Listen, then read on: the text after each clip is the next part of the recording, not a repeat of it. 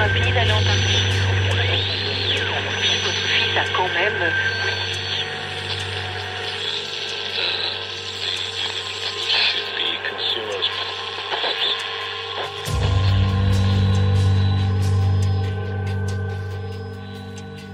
Welcome.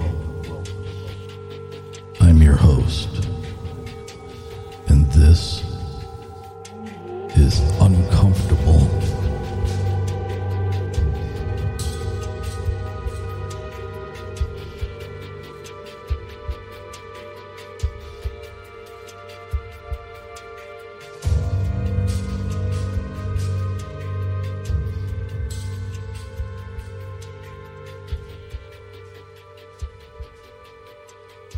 Ladies and gentlemen, tonight we have with us Mr. Blake Duescher. Blake is the founding member of the Lost Cryptids Conservatory. He is somebody that I have met a few times now at a couple of different conferences, one their own in Duescher back last November, I think it was, for the Sister Lakes Dewey Lake Monster Convention. And then again, just this past weekend, we crossed paths in West Branch, Michigan at Bigfoot Discovery Days. Had a great time there. We actually got to set our booth up next to theirs. Great bunch of guys. Super cordial. Makes going to those kind of things a real pleasure. They always make you feel welcome.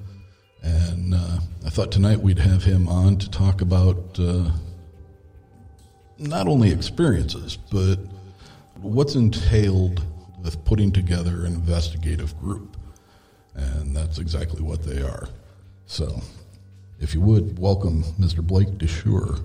Blake, how are you doing? I'm doing good. Very good. Good to have you on. Yeah, I'm glad to be here. So, Blake, before we get into experiences and what you guys do as far as investigating, we've got a Michigan Bigfoot Conference coming up July 17th in Ann Arbor, and you guys are heading that up. So if you would, take a few minutes and tell the listeners all about it. Yeah, it's the Michigan Bigfoot Conference, and July 17th, like you said, it's an all-day event, basically from 9 a.m. to 11 p.m. We're going to have a bunch of speakers. We got catering. We're doing a lot of different things. We actually have a whole room full of about the third largest, I would have to say, or fourth, definitely top five largest cast collection in the U.S. It will be on display. We have a multitude of world-renowned speakers like Cliff Brackman, Igor Brotsev, Ken Gerhard, Adam Davies, Robert Kreider. We also have some other great people who are coming. Jason Kenzie, who is a Animal Planet photographer. We have the Ghost Biker Girl, which is Miranda Young, and she's studying ghosts and stuff. We have a paranormal room that's going to be a sideshow. It's full with all the woo aspect, paranormal stuff that happens in the same areas as Sasquatch reports, and even alongside with Sasquatch. So that'll be a nice addition. Yeah, a great discussion and stories of all the paranormal woo side and ghosts, UFOs, all that stuff that happens in the same areas. It's very unique, and as researchers, we shouldn't shine away from it. We should at least look into it a little bit so it's on our minds in case we experience it out in the wilderness. But also, it could be a piece of the puzzle that could transform your way of thinking. So, but on the main stage, it's going to be more scientific approach of the normal style of Flesh and Blood with Cliff Brackman and Ken Gerhard, Adam Davis. Definitely not the woo side, but we're incorporating it because we feel that it needs to be taken more seriously, not shrugged off, because people are experiencing a lot of things in the woods, and it might not all be related to Sasquatch, but some of it could be, and it's our duty as researchers to find out which is which. So, well, and as researchers, and you know, from my standpoint of having a show and bringing these kind of topics to the public to listen to, you know, I'm not the only one by any stretch of the imagination. I'm super new to the game, but I think we all owe the people that either listen to us or come to witness our events, like, you know, there in Ann Arbor. I think we owe them an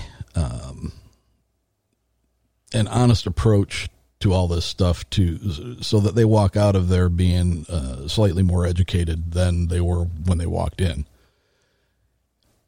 Exactly. If you're going to spend a lot of time outside in the outdoors, whether you're sky gazing or you're, you know, squatching or whatever it is, you know, nobody knows everything.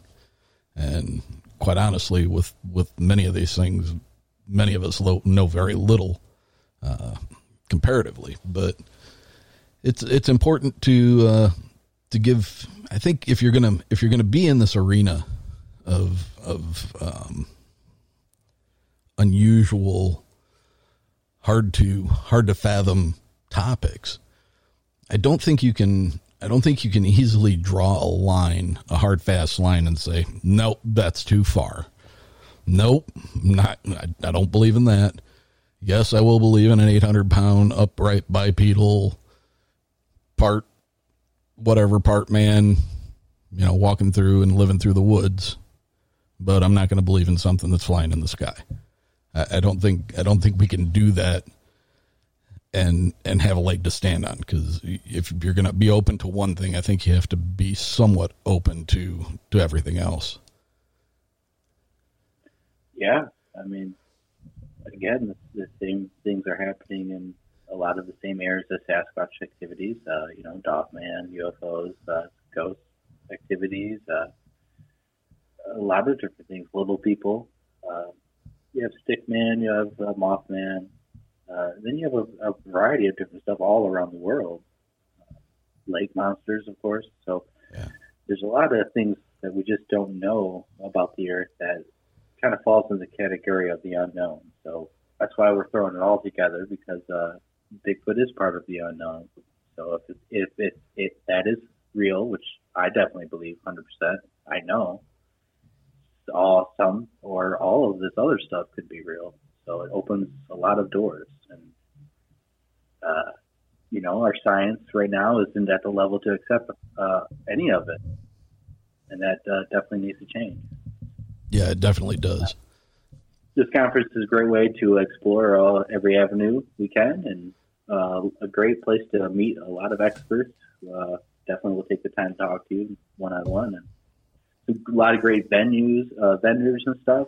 So, and again, we're going to have catering and stuff, so there's going to be food at hand. I believe there's an open bar actually at the hotel right there. Huge. Oh, yeah, huge. Now I'm really glad I signed up to be a vendor there.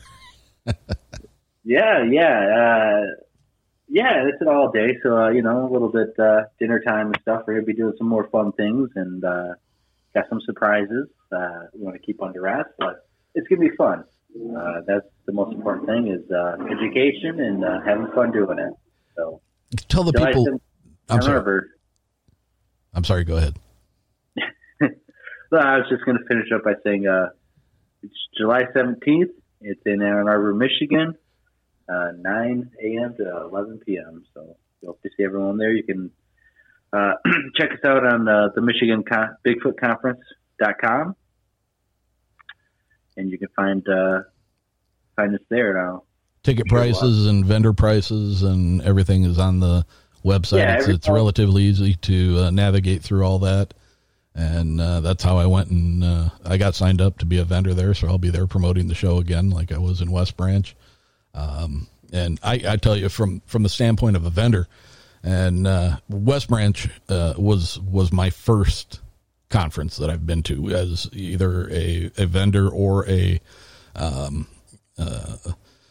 somebody who went to just watch the speakers. I've not been to any yet, and I don't think I could have picked a better one to start off with. It wasn't, maybe 100 people there. plus vendors and speakers. And I'm telling you, just a great group of people. Everybody was super friendly, had a lot of discussions with a lot of interesting people, and it was a terrific way to get my feet wet. Yeah, West Branch, it was great this year, Actually, my first conference was West Branch a couple of years back, actually, and I met practically my whole team there. Phil Shaw, who's the founder of the West Branch Bigfoot committee, who puts that on, a great researcher and stuff, did an excellent job. And we had Ron Moorhead and Janice Carter there, and some other speakers, and it was a really great, small, very cozy and warm venue, because a lot of people, we probably talked to everyone. Yeah. Don't shy to come up and talk to you and tell you their stories and this and that. I found a lot of new reports and awesome just people. Yeah, it was a terrific afternoon, and like I said, I couldn't have picked a better venue to get my feet wet in. My son accompanied me, and he had an absolute blast. We had about a 2.5 hour drive back to Grand Rapids, where I spent the night at his apartment. And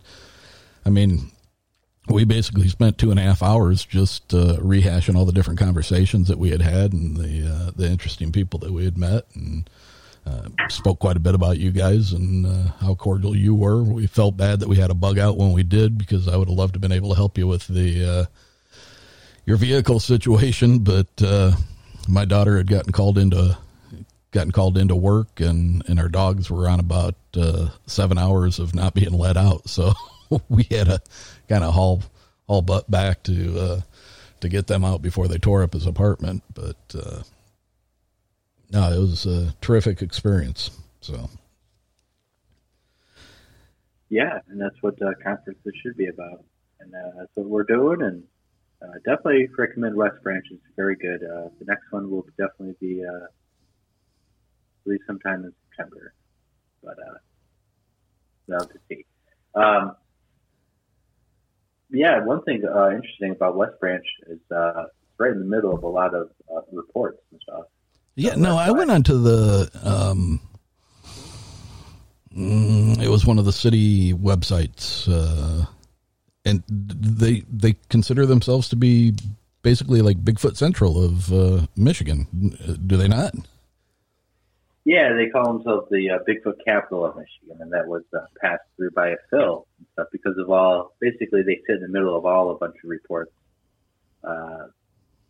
And there's a few different like Bigfoot triangles and stuff between these little towns. So,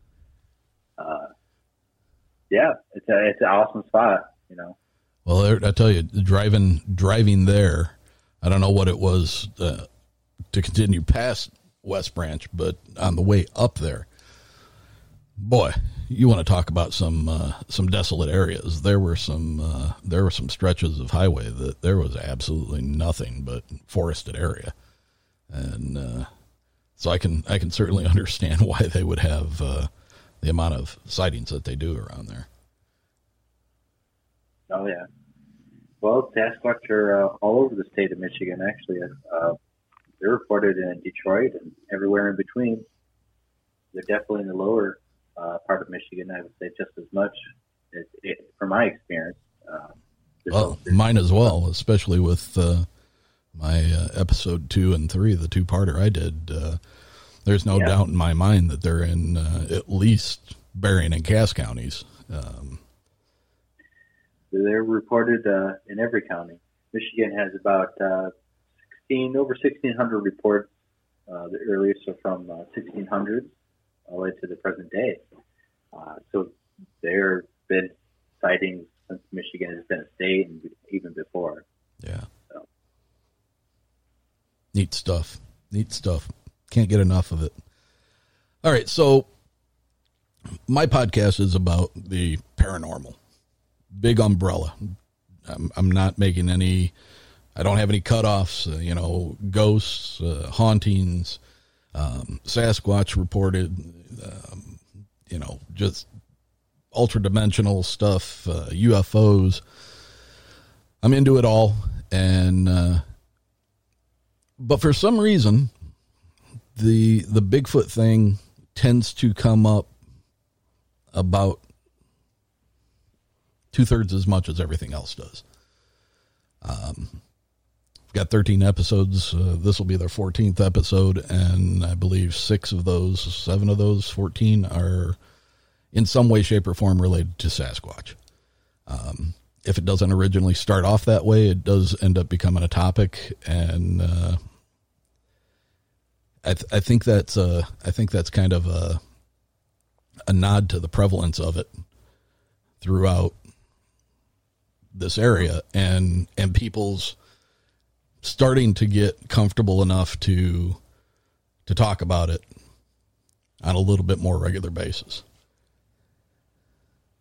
Yeah, I would have to agree with that. Sasquatch is to me, it has more of just a majestic appeal. It's something that's wild. It's still in it's nature and these wilderness areas or these swampy places right out in our backyards. But it's just this unknown creature that's out there. It's still living, but it's right underneath our noses. It's a little bit more appealing to ghosts, from my point of view, because sometimes you don't know what you're messing with. You can't even see what things are, and people do get hurt by ghosts. Scratches and a bunch of different things can happen, and that's why those who are into that stuff, they definitely know what they're doing once they get experience, because there's just a lot of stuff that can happen. Well, I'm glad you brought that up, because that's a perfect segue into something that I was going to get into at some point. So we might as well do it now. So if I'm going to go into an area that I know bear are very prevalent, and that the chances are very good that I'm going to come across a bear, I'm going to carry bear spray. I'm going to carry a weapon, and I am going to be on high alert 100% of the time. My head's going to be on a swivel. If I'm going into an area where there are big cats, and there have been reports of big cats, and the same thing, I'm going to be ultra sensitive to my surroundings. Now, I'm going to put this to you, because you are not only an experiencer, but you are an investigator, and you are boots on the ground, going out, staying in a tent, putting yourself in position to be in the areas where these things have left indications that they could be. You don't know what it is. We have a formulated idea of what they are, but we don't know what they are. We have an idea of what they're capable of based on things that have been left behind, such as deer carcasses being thrown up into trees, buildings being ransacked or destroyed or damaged. We have people who have claimed that, they're in excess of 7 feet tall, sometimes 8 feet tall, sometimes 9 feet tall. How, after having an experience like you did, and then subsequent experiences, that first experience had to scare the hell out of you. And if I remember our first conversation, you told me that it scared the hell out of you. How do you get past that and make the decision to put yourself back into its realm and choose to risk having an experience with them? How do you get back? How do you get past that? How do you come up with the strength or the courage to do that? Well, personally, even before the encounter, I was just always infatuated with it ever since I was a kid. My favorite animal was gorilla, and then the next would have been Sasquatch. right? It just, it's real, So, and for my account, I survived my encounter. Nothing happened. I did not get attacked. And from my experiences going more and more, being around these creatures, is that they typically, they definitely watch you and watch what you're doing, watch what you have. They can read your feelings and stuff, or your energy, like animals can. Dogs, especially, like dogs don't like certain people, and these things are not animals. They're human. Their intelligence. They're above grade apes. They're above any other animal that we on land. And I would, they don't seem to have wildly attacked people. Don't get me wrong. This reports and they definitely do kill people, but they choose to be more patient and typically do not attack people. They scare people all the time. Yeah. They do knocks, they throw stuff, they roar, they follow people out of the woods. They do things to make people leave the woods. But, intimidate, yeah. Yes. That takes high intelligence to plan that, to help the patient and reserve to not attack, even when people are shooting at them, even when people have guns, whatever the situation is. Majority of the times, it seems like they definitely are using more restraint and intelligence to get us out instead of attacking. But besides that, there's the other aspect of it is they do kill people, and they probably eat people. They eat meat.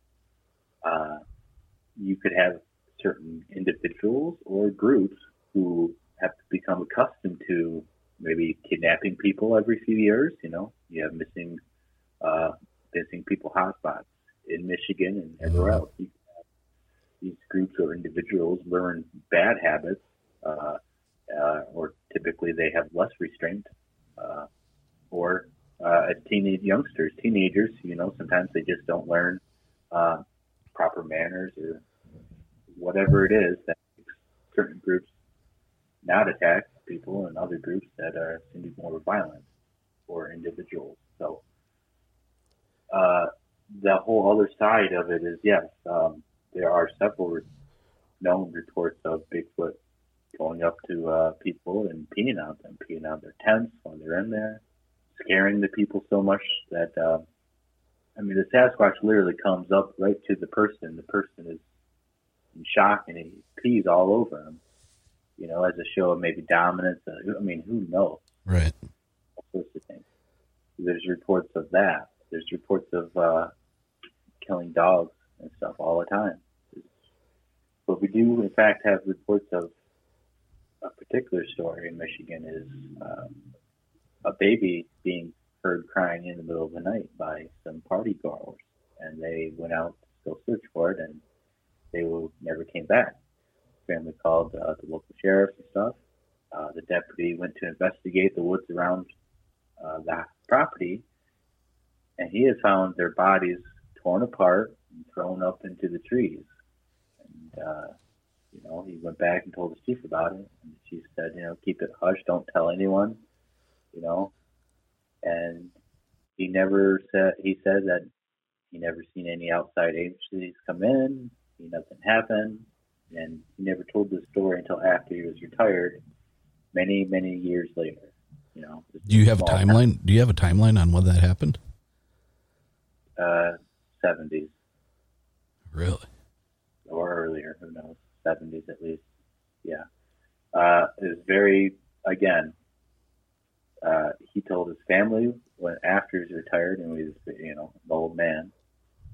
So, this stuff does happen. You can make mistakes. Even like people, you can be grumpy.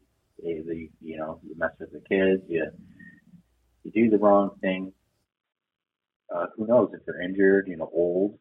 They might not just give a crap about rules. If they have rules, certain groups might have rules of engaging humans, what to do and not to do. Certain individuals might be hurt, That's something that I think about a lot. I wonder if they have a morality, because I'm in the same group with you. I believe that these are I believe that they are a people. I believe there is some structure to their existence as far as, their family units, their clans, as we call them. But I wonder about their morality. Surely they must have some sense of, if they've been around as long as we theorize that they have, predating us. I would think that in any kind of a culture, no matter how small or large it is, that at some point there has to be some set of guidelines that you typically try to work within. And, the fact that they have young and they have to teach their young how to hunt and how to, take care of themselves and how to, provide for the family and all those other things. I would also think that there would be some segment of what they're taught as being, a morality. What do you think on that? It's going to be another two-parter. It's two sides of the coin. One side is how intelligent are they? Some people claim and say that they're fully as intelligent as us, just wild people. Total communication skills, everything. Just they're out there and they're wild and they're hairy.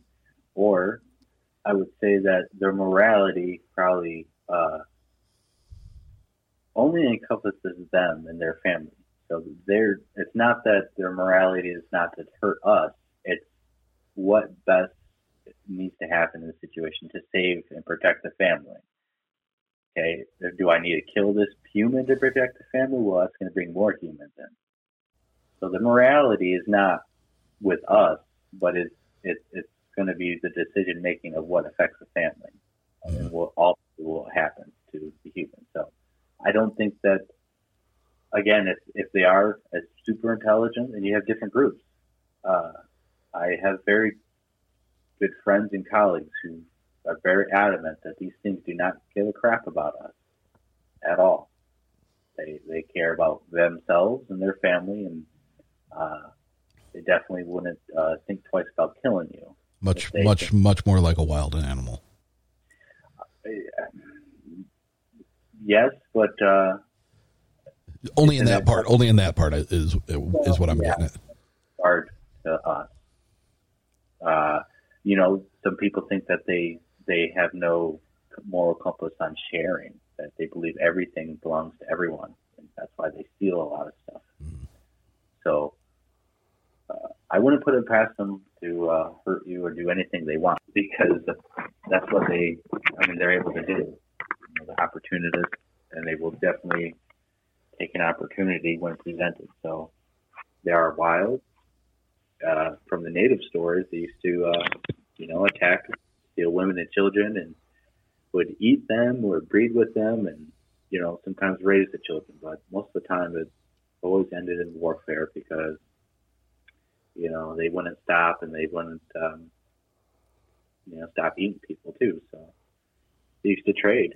They used to have obviously communication where they could trade baskets, and they would trade different animals. The Sasquatch could not weave baskets, so the Indians would weave the baskets for them, and the Sasquatch would steal the children and throw them in the basket. So the Indians, a lot of different groups of Indians, but stories basically the same, where they stop making the baskets and they start going to war. Everything breaks down. So it's an intelligence, but it's also not morally compassed around what humans are like. So. Now, I know you follow the oral traditions of the Native Americans quite a bit. I know that's kind of like a pseudo specialty of yours from conversations in the past. So in the Native American, you hear stories where they were coexisting together. Then you hear stories of them having all-out wars against each other. You hear accounts of them fighting alongside the Native Americans. when early settlers were coming over on boats over to the U.S. Or to this continent. How prevalent is that? I mean, is it more often that they were at odds with each other, or is it more often that you find that it sounds like they were coexisting to a certain point, and then something happened that just was a major wedge between the two races? Well, the answer is kind of complicated because there were thousands of Native American groups, hundreds of different dialects, languages, and all of these different groups, languages, they didn't even speak the same language, interpreted Sasquatch differently, from an elder brother tribe or spirit or a protector of the woods.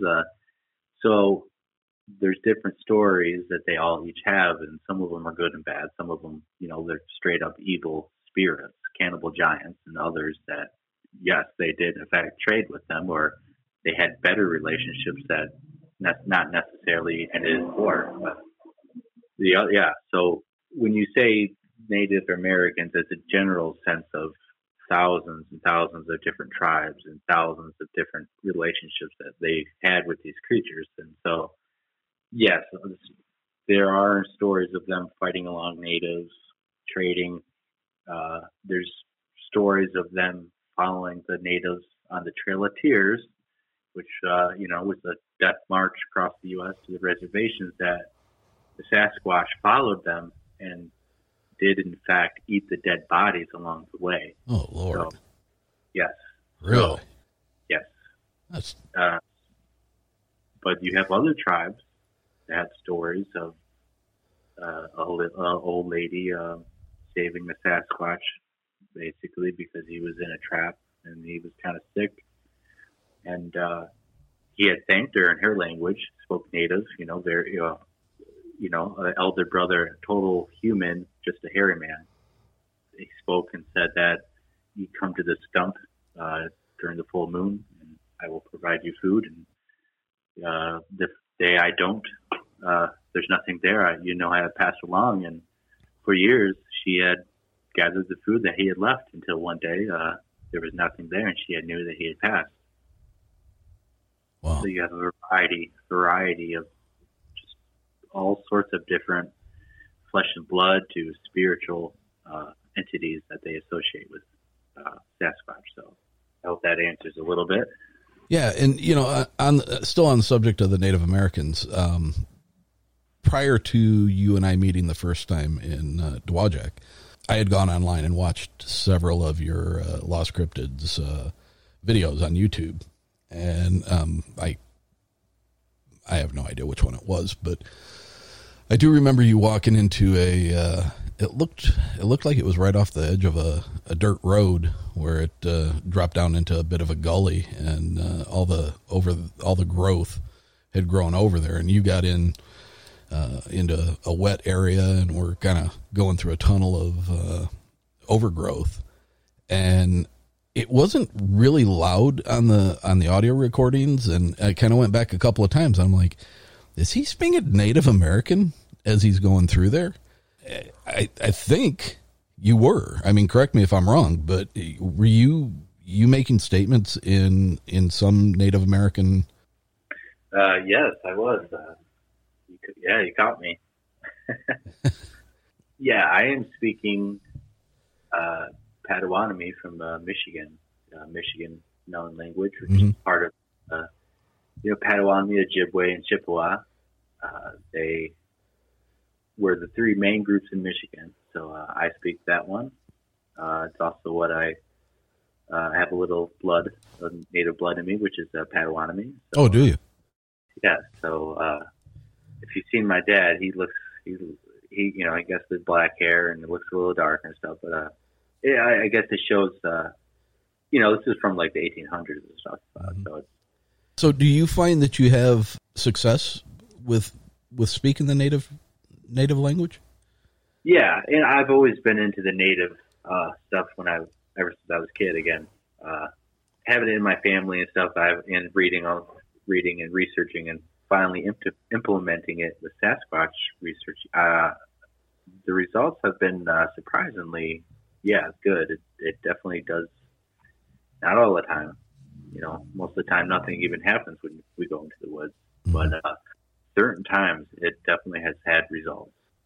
Well, and I thought it was very interesting because I think if you go back to my episode 5, Dinner with a Witch, when I interviewed Susan, at one point, that was the most bizarre 2.5 to 3 hours of my life, I think, that I've ever experienced in one day. Just the complete weirdness from the time I was pulling out of my driveway till the time that I was driving away from her house was just ungodly weird. So many strange experiences. But I do remember at some point she was relaying to me some of her Sasquatch experiences along that river. She said that she would go out into her area and would sing in Algonquin, I believe, and that they in some way, shape, or form showed appreciation for her doing that.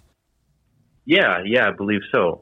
Algonquin is a broad general dialect from Michigan and Canada. So the Potawatomi, Ojibwe, and Chippewa fall into that group, and some smaller tribes too.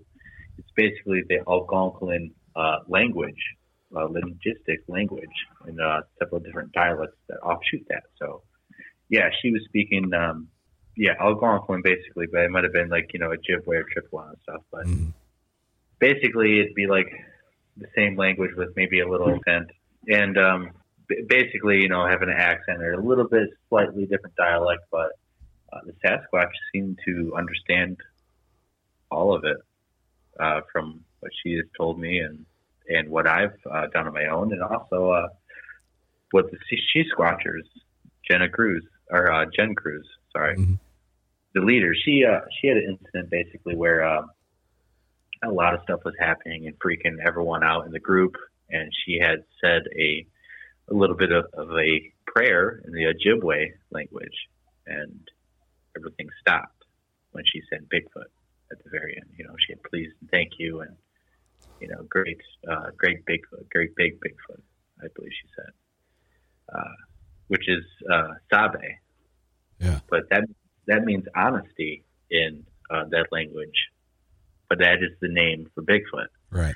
And the 7 teachings of the Ojibwe and Algonquin people are, number 5 is honesty, and it's represented by Bigfoot. And that's one of the things. You can lay out a table full of track castings and blurry photos and audio recordings, vocalizations, and personal experiences and all that stuff. And they all have merits to some extent. And I hate saying this because everybody says this, but nobody's going to believe anything until we have a body on a slab, and probably not even after that. It's probably going to require 2 bodies on a slab before science recognizes it. And, like your last comment, that's one of the things that really strikes me as being, for me personally, that is one of those indictments or indicators that this is a real thing. Sometimes when they start talking about, their understanding of Native American languages and even understanding English to some extent and at least reacting to it in a way that would make you think they understand it. Do they get that just from observing us, watching us? I mean, obviously so many of the sightings, so many of the encounters, they just see this thing off in the distance, and it seems to be waving back and forth between, the trunk of a tree, kind of swaying back and forth. And they just seem like they're always in a mode of observance. Is that something that they watch us and they learn what we do, and they see how people react when certain things are said, and they get an understanding of that? There's so many aspects to this topic that I don't understand how people cannot wrap their head around it. Maybe I'm nuts. Maybe I've just, spent, I'm going to be 56 this next month. And, the majority of my life I've been absolutely obsessed with UFOs and obsessed with Sasquatch, and maybe not quite so obsessed, but still super interested in the paranormal and supernatural events, related to ghosts and hauntings and stuff like that. I just don't understand people that don't harbor any interest in this. It floors me. Yeah, some people just refuse to believe or even see any evidence of any paranormal stuff, Bigfoot included. But, and I've had those experiences with ghosts and UFOs and some other creatures out there in the woods of Michigan that are not Bigfoot. So there's definitely a lot of things happening around the woods, or that, people, I don't know if people are chosen. It's certain people that just are everything's gravitating towards it, and they gravitate towards it too. I mean, who knows? But certain individuals seem to definitely experience certain things more than others. And I'm not sure if it's just they're more open in the mind or whatever it is. Yeah, and I wonder about that too, because many times you'll find that, and it's a shame because I'm one of those people. I've had, and I'm a very frustrated experiencer because I feel that I have a couple of events that were related to Bigfoot, but I didn't see it. I had an event that was definitely related to something in the sky, but I didn't see it. And about the only thing that I can say that I did have an experience with and can quantify it is after my dad passed away, there were a number of things that happened in my parents' home that solidified for me that there was an ability for a spirit to interact with you once it's passed. And it was only for a short period of time. I'm talking maybe 3 to 4 months of activity, and then it dissipated and it's never returned. So I don't know if that's a typical thing as far as a non-repetitive haunting, something that's not necessarily a residual haunting. Yeah, a residual haunting. This was more of a, and I hate to say intelligent haunting, but it was definitely something that was related to me and my relationship with my father. When at the end of the day, so when, people are talking to me about different experiences, it's like, yes, I have what I think was a UFO event. Yes, I think I have had what was several Sasquatch related events. Yes, I've had ghost events. I mean, when you say it out loud and you hear yourself saying it, it's like, oh man, I'm that guy. I'm that guy that's, he's had it all happen to him. And people that have a hard time believing in any one of these things are going to look at you like you're absolute loon. But there's a lot of people out there that seem to have multiple experiences with, and not just those three things, but other things that are out there. And I wonder if is that a genetic thing? Is it something that, is it simply mean that you're more open to it? Is it, are you overstimulated imagination? But it's true. There's a lot of people out there that have multiple experiences. Yeah. When you think about it, when you're one of these people that have multiple, it does sound crazy. I mean, but the reality is that, it's all those moments that, are very fast, a blimp in your life. And a lot of people probably do have experiences and they just ignore it and forget about it and put it away and never bring it up. I mean, how many people say that, they hear something and all of a sudden things go back and it's like, oh yeah, that one weird time something happened, and sometimes they just don't have a reference of what's actually going on and they chalk it up to something else. Yeah. So they hear something that jogs a memory. I think there's a lot of stuff out there we just have no clue about, and hopefully one day these puzzle pieces will add up and we can get an answer. Yeah, it sure would be nice. I just watched this past Sunday after I got back home from West Branch on 60 Minutes, the segment they did on UAPs, UFOs. It's for somebody who's been into that subject matter since he was 5. So, almost 51 years of my life. Now hearing people talk about it in a matter-of-fact way, that they're finally coming out and admitting that these things are out there. They don't know where they're from. They don't know what powers them. They don't know how they're made or where they're made or who's piloting them, if they're piloted. It's kind of a strange, I guess I feel a little bit vindicated in the fact that I haven't wasted 51 years of my life believing in something that wasn't real. But on the other hand, I'm having a hard time believing that they're finally coming out and admitting that this stuff is happening. And I want to kind of start interjecting that, okay, why would the government decide to tell us now after 70 years of being in the news? Why now? What are they getting out of it? But on the other hand, why cover up Bigfoot? Yeah, well, why cover up Bigfoot? Well, the typical answer is, well, the logging industry and money, and it could scare everyone out of the campgrounds. Yeah, I get that, but if they tell you that UFOs are real, do you want to go up in a freaking plane? If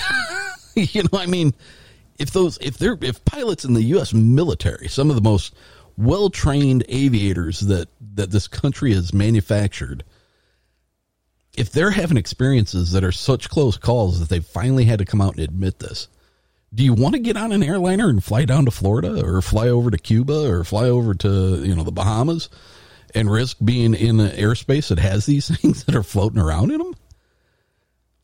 I get what you're saying as far as the forestry and the camping industry and all that stuff, but the same thing applies to the UFO subject, does it not?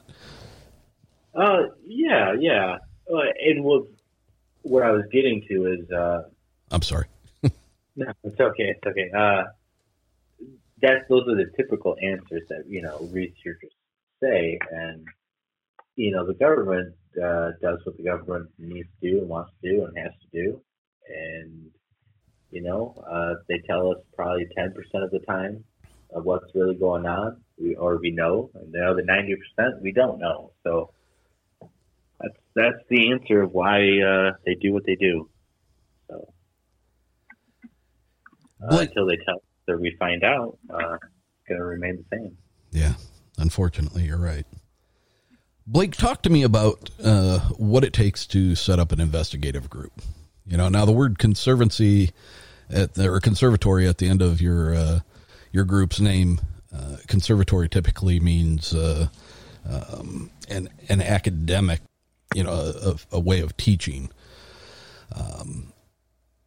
And I've seen from discussions with you that is part of what you guys do, is you try to educate people. But as far as putting together a team of researchers, a group of individuals that are all like-minded and after the same thing, discovery and proof of this elusive being, how do you go about first advertising that you're trying to put together a group like this? Where does it start? What's your vetting process? What are the requirements for people to be admitted as to part of your group?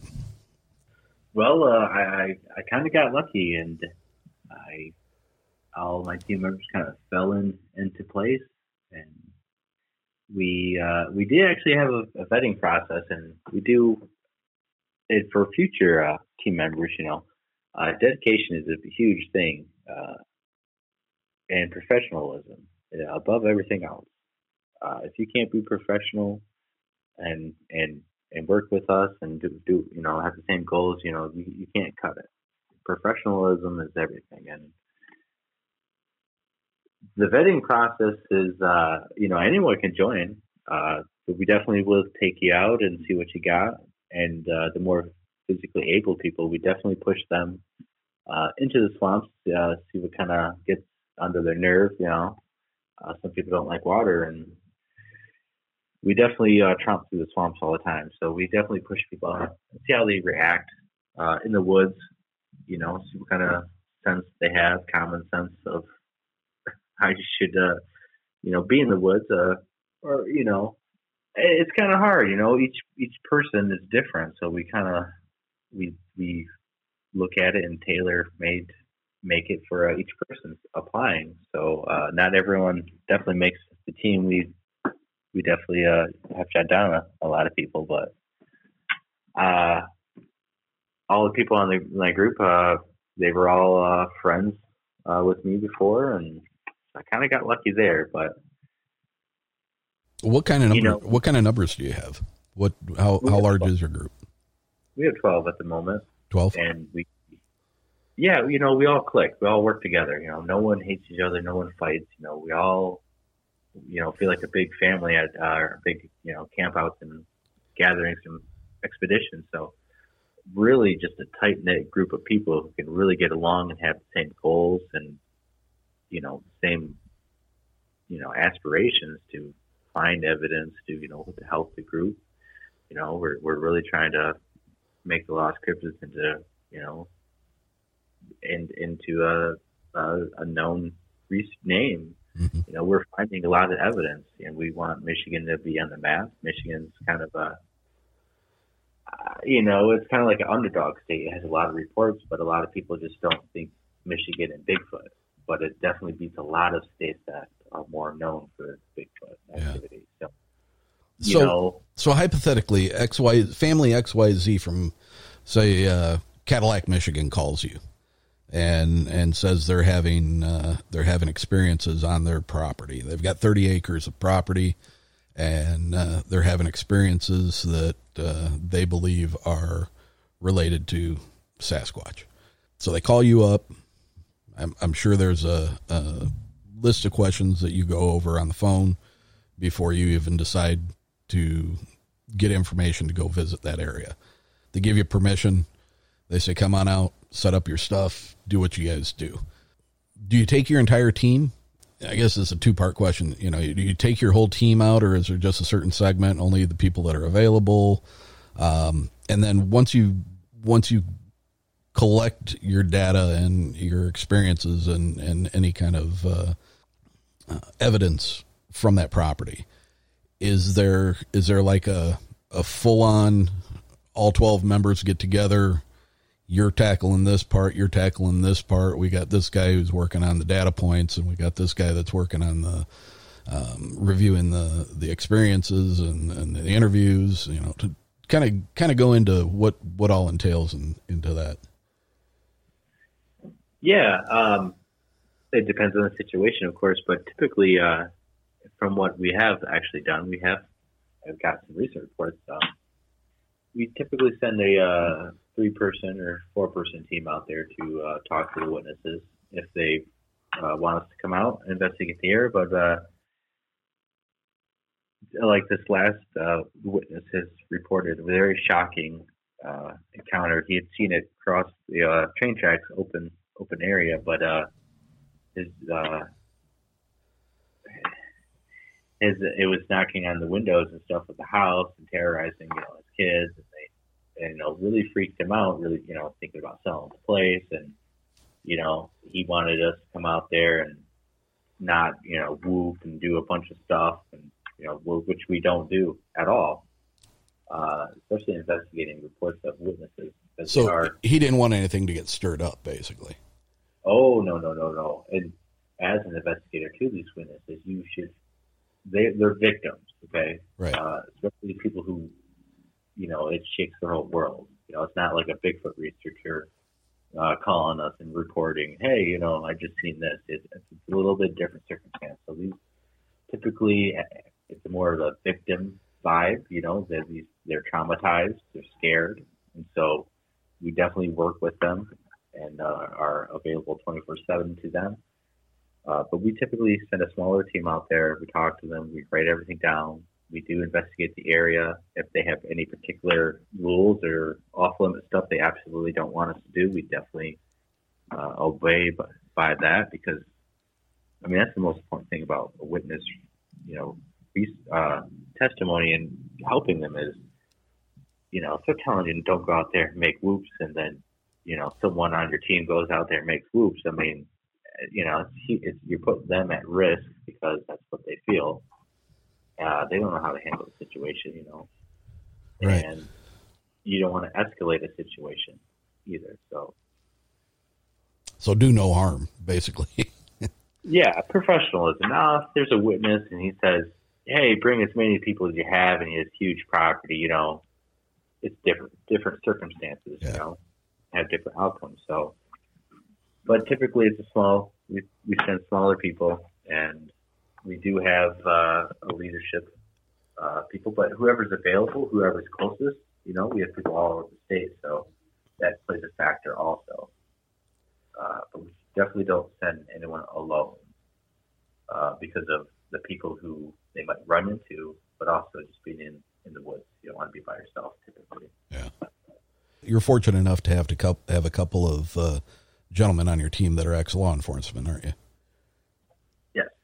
Is that a leg up you have on other, not that you're having a competition with other investigative groups, but I would think that trained observers, anybody in the military, anybody that was law enforcement or anything in that type of career path would be a huge plus as far as vetting information when taking down accounts and interviews and forensic evidence on site. I would think that'd be a huge plus for you. It certainly is. That comes experience, and typically most Bigfoot researchers don't have that experience. So yeah, it does play a huge factor. It's little techniques that definitely should be implemented more throughout the Bigfoot community, because and it is more scrutined professionalism of gathering evidence, of talking with the witness, writing notes, data collecting. I mean, even computer forensic stuff, making sure that if you have a really good piece of footage as evidence, that you want to make sure that forensically you could look at it and prove that it wasn't messed with, hoaxed, photoshopped, all that good stuff. Mm-hmm. Or even you can even, see if it's ever been viewed after the video has been taken. Certain techniques that I didn't know with casting tracks and stuff, applying different solutions to keep track without crumbling on itself, and different ways to extract tracks. So it's just a bunch of great experience that only helps our group. And yeah, we more than welcome that, because we're trying to the Bigfoot community and needs to get to the next level of citizen scientists, but actual the due diligence of the work, not this happened, but I didn't take no video, I didn't write nothing down, I didn't look for tracks.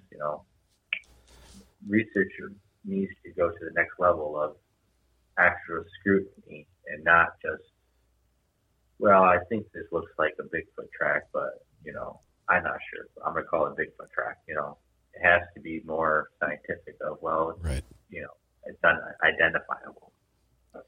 So how many years have you been doing this as far as the group setting? Oh, I would say 2 years. Since I started Law Cryptids, I was by myself. I've been by myself since, I'd say 17 years, which would have been when my Bigfoot encounter happened. Mm-hmm. But studying Bigfoot, I've been doing it since I was a kid, reading books. So as far as going out on actual investigations and having people call and ask you out to their property or taking you back out to the scene of an encounter, you've been doing that for how long? Well, with the group, about 2 years.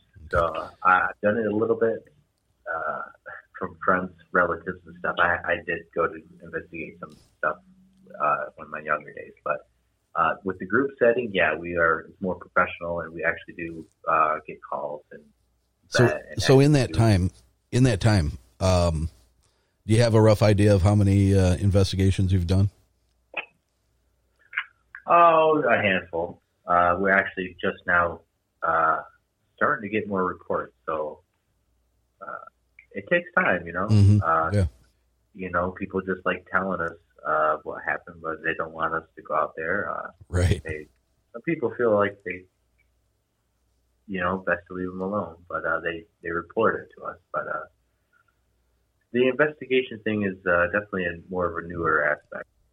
So I'd say probably the last year, but we have been taking reports the last 2 years, and I have reports from when I was by myself. It's kind of weird. Being by myself most of the time, doing the group thing is a little different for me. So still kind of getting used to it, I guess. Have you run into a lot of hoaxes? Somebody trying to pull one over on you? No, not locally, but hoaxes online and your Facebook videos and stuff. Yeah, right. We see a lot of pretty blatant ones in our group, posted in our group, and we had to deal with it. Yeah. Well, that's good that you haven't been bothered personally as a group with deploy man hours into something that you find out is a hoax. Yeah, well, we have a lot of good. I wouldn't say we're experts, but you know, we have a lot of knowledgeable people who, you know, can read people and hoax. It takes a lot to hoax. You know, hoaxing is hard to pull off if you don't know what you're doing. Yeah. You know, the average person can't hoax Bigfoot stuff that well. Even if we collected hair, we could get it tested. Obviously, we find out it's a hoax pretty easily.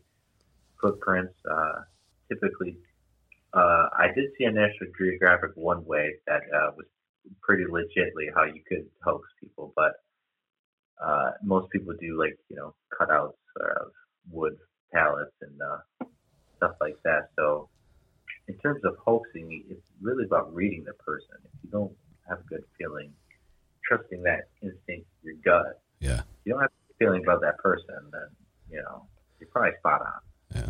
And typically that's what I use as far as my vetting process for the people that I have on my show. Any interviews I do, I usually have at least one phone conversation before I bring somebody on.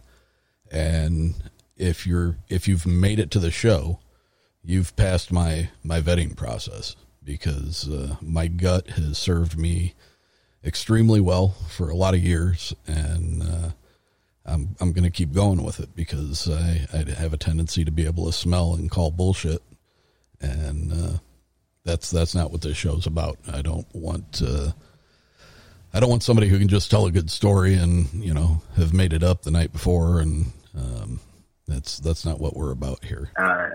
And if you're, you know, experienced researcher and you kind of know your stuff, even if you're not a researcher, you can generally pick apart that person and that gut. That gut is a huge thing. It's definitely something that people should not overlook, especially in the woods. You know, that your instincts definitely should pay attention to. You know, and that's interesting that you say that, because I've said this in multiple conversations before. I may have even said this to you in a conversation. I feel that we, as a civilized human, somebody who walks into their house, locks their door behind them, has four walls around them at all time. They don't have to worry about whether it's going to rain or whether it's going to lightning, because we have a roof over our head. Animals typically can't get into our house because we've got our doors shut and our windows shut, and we turn the air conditioner on, and, you know, we have a heater and all these things. And I think for as long as we've been in a capacity of being able to put four walls and a roof over our head, we have dumbed down our extra senses. Not to say that we were gifted with extrasensory perceptions, but I think at one point we probably had more than just the five senses that we do now. We used to have to live out under the stars. We used to have to sleep next to fires. You know, we barely have a loincloth wrapped around us for clothing. And those people managed to survive. we're living proof of that, because if had they not survived, we wouldn't be here, right? I go back to my days when I was a bouncer in a bar, and at the point that you're sleeping next to a fire out in the you're basically, you have to survive. So everything about what you do, you're hunting for food, you're looking for water, you're protecting your clan or your family. Everything is there's a stressor to every aspect of what you do. It wasn't like you would come home and turn on the TV. You'd come home and clean fish, or you'd come home and you'd clean, gut an animal or something. And the time that I spent being a bouncer, that was a stressor. It was constantly a stressor. You're always looking for somebody that was going to screw up. You're always always looking for that guy that was going to have one too many drinks and then become a problem. You were always looking for, the group of guys that were going to end up starting shit and turning the whole place into a cluster. And I think that has helped when we talk about our gut feelings about people. When I was like in the later stages of being a bouncer, I could pretty much tell when you walked up to the door and paid your cover charge, whether you were going to be a happy drunk, whether you were going to be an idiot, where you were going to be getting in a fight with your girlfriend or your wife, whether you were going to cause a problem, if we were going to have to call a cab for you. And I was pretty spot on. Not many times was I fooled. And, and I think that stress of being in that environment helped me gain that insight into people's personalities. Just like I think back then when we were sleeping at a fire, or we were having to carry a spear because we didn't know what was around the next rock pile or tree trunk, you're always on edge. You're always stressed. And I think that creates an extra sense that you have that not everybody has nowadays. Oh yeah, most certainly. It definitely puts all your senses in overdrive. It's constantly working and training and working and working and working. So even if there was no sixth sense or extra paranormal sense, your already senses would be used way more than modern man. And it brings another aspect of why Sasquatch can thrive in modern times, because modern man isn't doing those activities. They're not chopping firewood in the middle of the night to keep the house warm. Mm-hmm. They're either not guarding, their property from anything, from other people or wolves or animals. They're not in the woods at all. People go to bed at 10 o'clock with the TV on. They're not even in their backyards, backwoods, cornfields, country property. These creatures can literally slip in between a lot of houses and traverse the landscape pretty easily once the light switch is turned off. Yeah. And modern people don't even look outside. How many people don't even hunt for their food? So our senses are dulled, I would say, by the way modern people are nowadays. Yeah, considerably, I would agree. And these creatures are out there all the time, and they're observing us, and they're out there 24/7, 365. So their senses and reflexes and intelligence of that environment are way beyond anything we could do and understand. And that's maybe why people give them that superhuman paranormal aspect. Is maybe they're just fully natural with their senses. Exactly. And that's the point I was hoping you would come to after saying that, is that, some of this woo that people feel that there's a supernatural aspect to them. This isn't including all of it, but a large degree of it, I think, is, these things are honing their skills every second of the day. And we don't. We're not. We are passively relying on what we were taught and what we've learned throughout our lives. And, once we walk back into those four walls,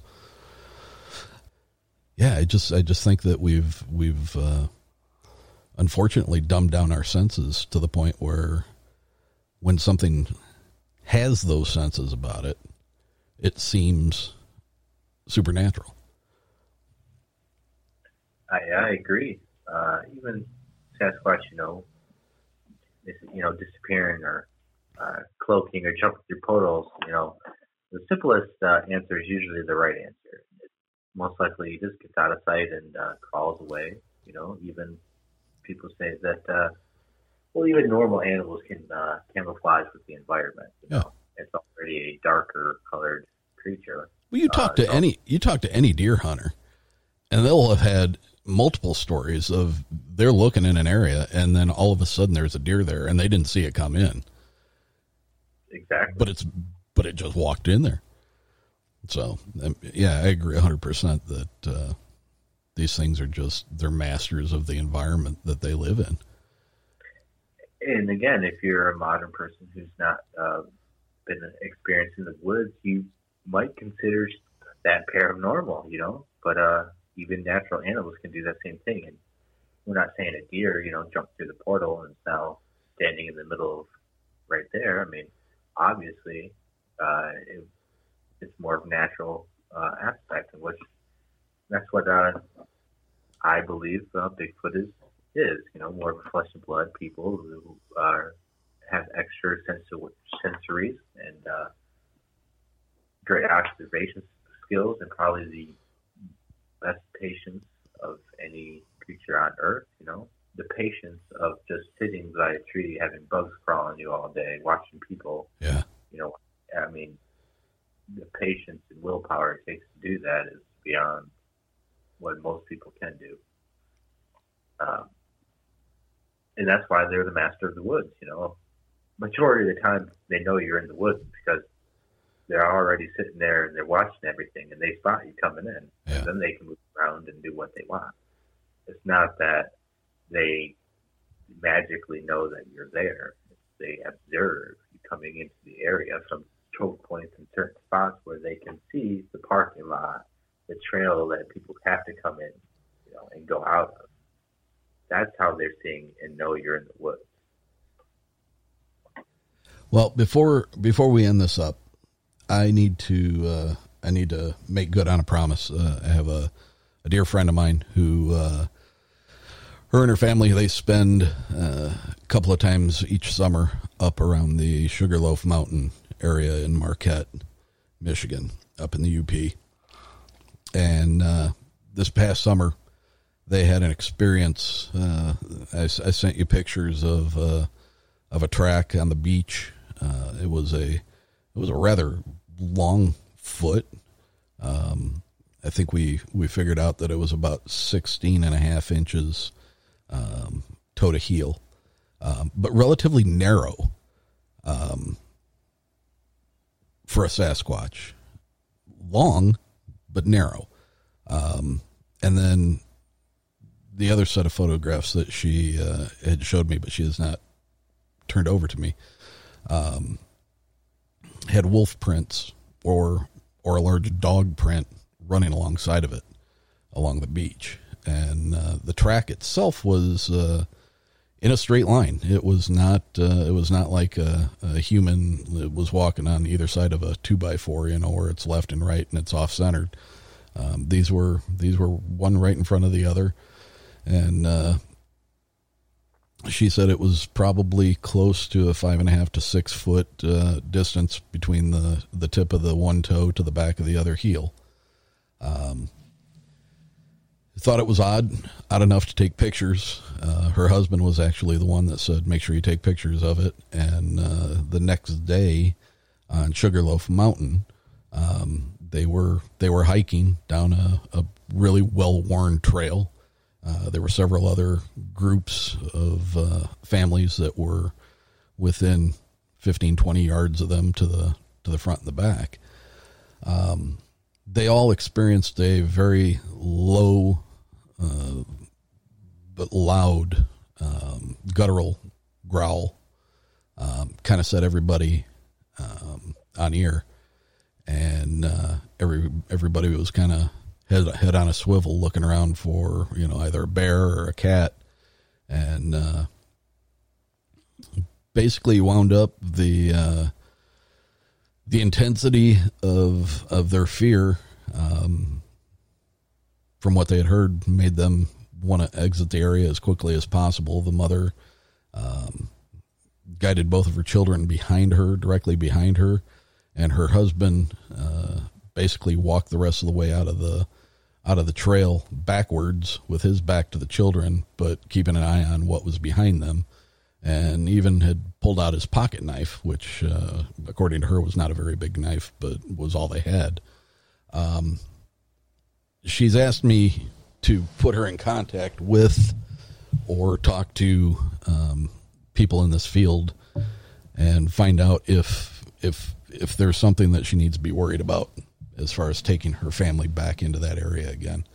She's extremely nerved out. Do you know anything about the any Sasquatch sightings up in that area? And if not even just Sasquatch, but also possibly Dogman? Yeah, there's, after reviewing the area, there's a few sightings I have reported, recording on the map. It's kind of a two-sided coin. Most of the time, 99% of the time, you're probably fine in the woods with your family. It's just the other times, you're not. I would recommend, you should be armed in the woods. A little bit more than a pocket knife, especially if you're in the Upper Peninsula. Mm-hmm. Regardless of Bigfoot, there's black bear, there's actually wolves, there's cougars. You should be prepared for being in the woods, especially if you're that far up north. Is bear spray a good thing to have on you? Does that work on cats and wolves as well? Yes, but there's nothing better than having a firearm in the woods in North America, because bear spray sometimes does not work. Yeah. Especially if the animal, or typically bear, if the animal is fully adrenaline, has a lot of adrenaline in its system and it's pushing itself, it will take the bear spray and keep going. It will take, bullets. Bears can take bullets and keep going if they're in a super agitated state. So, I recommend whatever you're comfortable with, and learn and research and practice whatever you got. But I believe you should be armed. I would recommend for her that, you shouldn't ever leave your kids out of, your sight. Right. Should practice bear safety and apply it to Sasquatch safety too. I do know there's a missing people cluster. I believe it's south of Marquette. The UP does have some clusters of missing people. I would recommend researching that, some of the books. Just to keep that in the back of your mind, that there are certain situations that, things happen in these woods and they're unexplainable, Sasquatch related, Dogman. I have personally seen a wolf run on two legs. Now, if it never ran on two legs, I would have never thought any different, other than it's just a wolf in lower Michigan. So awareness is the biggest thing, and being prepared, Again, regardless of these creatures out there, the woods of North America are a dangerous place with natural predators and just the woods themselves being caught, being hurt, being caught out in the weather and stuff. A whole situation could arise from that. So, yeah. Best advice I would give to her is that she should practice normal wilderness safety training and protocols. And for Sasquatch related stuff, it sounds to me that it probably seen them taking pictures. If you notice the Sasquatch is there and these Sasquatch stuff, and the Sasquatch sees you noticing the stuff, it's more likely to interact with you than a person who doesn't even pay attention to anything Sasquatch related. Right. So I would say maybe that could be the cause of it. So, if you hear stuff in the woods that's Sasquatch related, maybe not pay attention to it. But it's hard to give people advice of what to do when you're in those woods, because Sasquatch can do whatever they want, whenever they want. But I think it's safe to say, basically, if you're not an investigator and have trained yourself to some extent to look for these beings, probably not the smartest thing for you to do while you're on a hike with your kids. So if you have a sense of urgency to get out of an area, follow your gut, get out of the area. Yeah, it's the biggest thing is your gut, and I would recommend looking at some of these missing 411 books. And there's places in Michigan where they're just 50 yards, and they turn the corner on the trail, and all of a sudden they're gone. Now, it doesn't seem like it's all Sasquatch related, but some of it is very. They have reports of a bear running with a kid. Obviously, it's not a bear. It's very unusual experiences, yeah. Yeah, so I would just, it's kind of hard to say. It's kind of I don't know how to answer that most of the time. Well, if you're at your house setting, I would recommend putting up cameras and motion detected lights and shooting your guns off at a target if you're able to do that. That will typically keep Sasquatches out away from you in your house, dwelling at least. It's harder when you're in their environment, in their woods, in their home. Best bet is to be respectful and to abide by the warning signs if you know what they are and are aware. If you're not and you're totally blind, most of the time they leave you alone. If you do encounter a Sasquatch that is being threatening and looks like it's going to attack and be violent, I would say you need to defend yourself and hope for the best. Because there's certain individuals and groups that straight up probably would, kill and eat us, but because they want to. Yeah. So I feel most groups are intelligent enough to know that if they hurt a person or steal a kid, it just brings hundreds of more people into the area searching for them, and it puts their family members in danger. Right. Yeah. And that's puts them at risk of exposure. Yeah. Have less attacks and less things, but it does happen. So. Blake Duescher, Lost Cryptids Conservatory. Blake, let everybody know how they can get a hold of you if they need your services. Yes. You can go to the Facebook groups. You can find me on there. The Lost Cryptids YouTube channel. On all the live shows, I put out my phone number. Actually, it's the Lost Cryptids phone number, personal phone for the Lost Cryptids that you can call anytime, and we take reports that way. Talk to me. So that would be the best way. And also, we have another group called Michigan Bigfoot Reports Gumshoe Corner. It's a great group. Join that. Definitely take reports and investigate it promptly. So that's kind of our sister group to one of our members' groups, and it is the premier Michigan Bigfoot Facebook group. Now that's Val Salvalla's group, correct? Yes, it is. The data miner. Yeah, I had I think I told you this weekend I was having quite an extended conversation with him via text, and super interesting guy, very, very personable, and then I'd love to get a chance to talk to that guy on his take on collecting all this data, because that's kind of where I am. At 56, I've got some lower back issues that keep me from being as active as I used to. So unfortunately, I'm kind of stuck with doing the data points and the collecting the information in different files in my head, and just drawing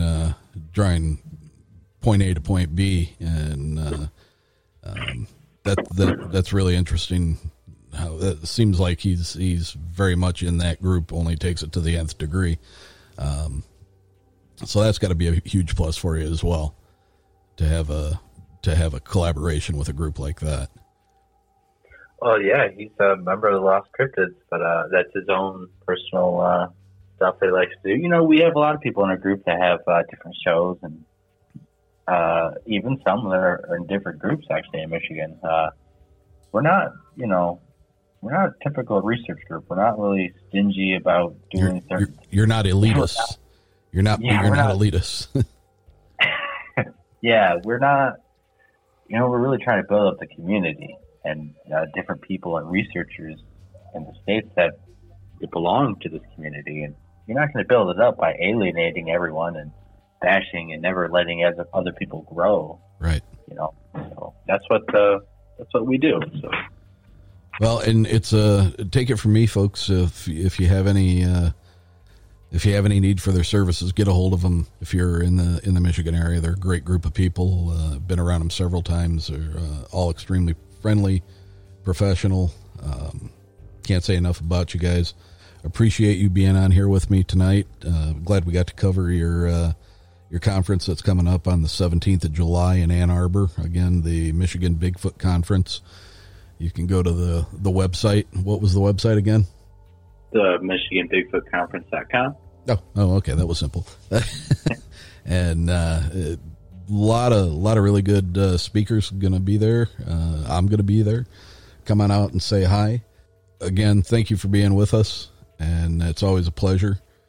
Yep, thank you, and glad to be on. All right, sir. We'll talk again. Until next time, this has been Uncomfortable. The show is written, produced, and hosted by me, Eric Szilagyi. The show's social media presence is developed by Tammy Jordan. Submit your experiences to contact.uncomfortable@gmail.com to be featured on an upcoming episode. Like us on Facebook and follow us on Instagram and Twitter, all at Uncomfortable Podcast. And if you would, go to iTunes, subscribe to the show, and leave us a 5-star rating and a review.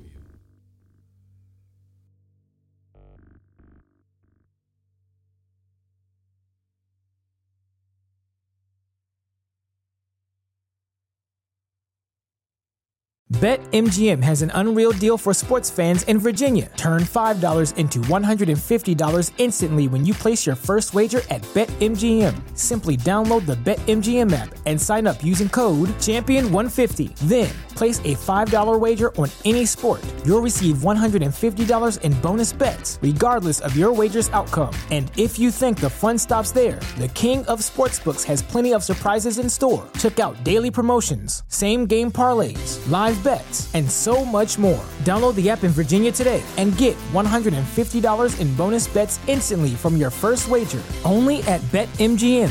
BetMGM and GameSense remind you to play responsibly. See BetMGM.com for terms. 21 plus only. Virginia only. New customer offer. Subject to eligibility requirements. Rewards are non-withdrawable bonus bets that expire in 7 days. Please gamble responsibly. Gambling problem? Call 1-800-GAMBLER. Promotional offer not available in Washington, D.C.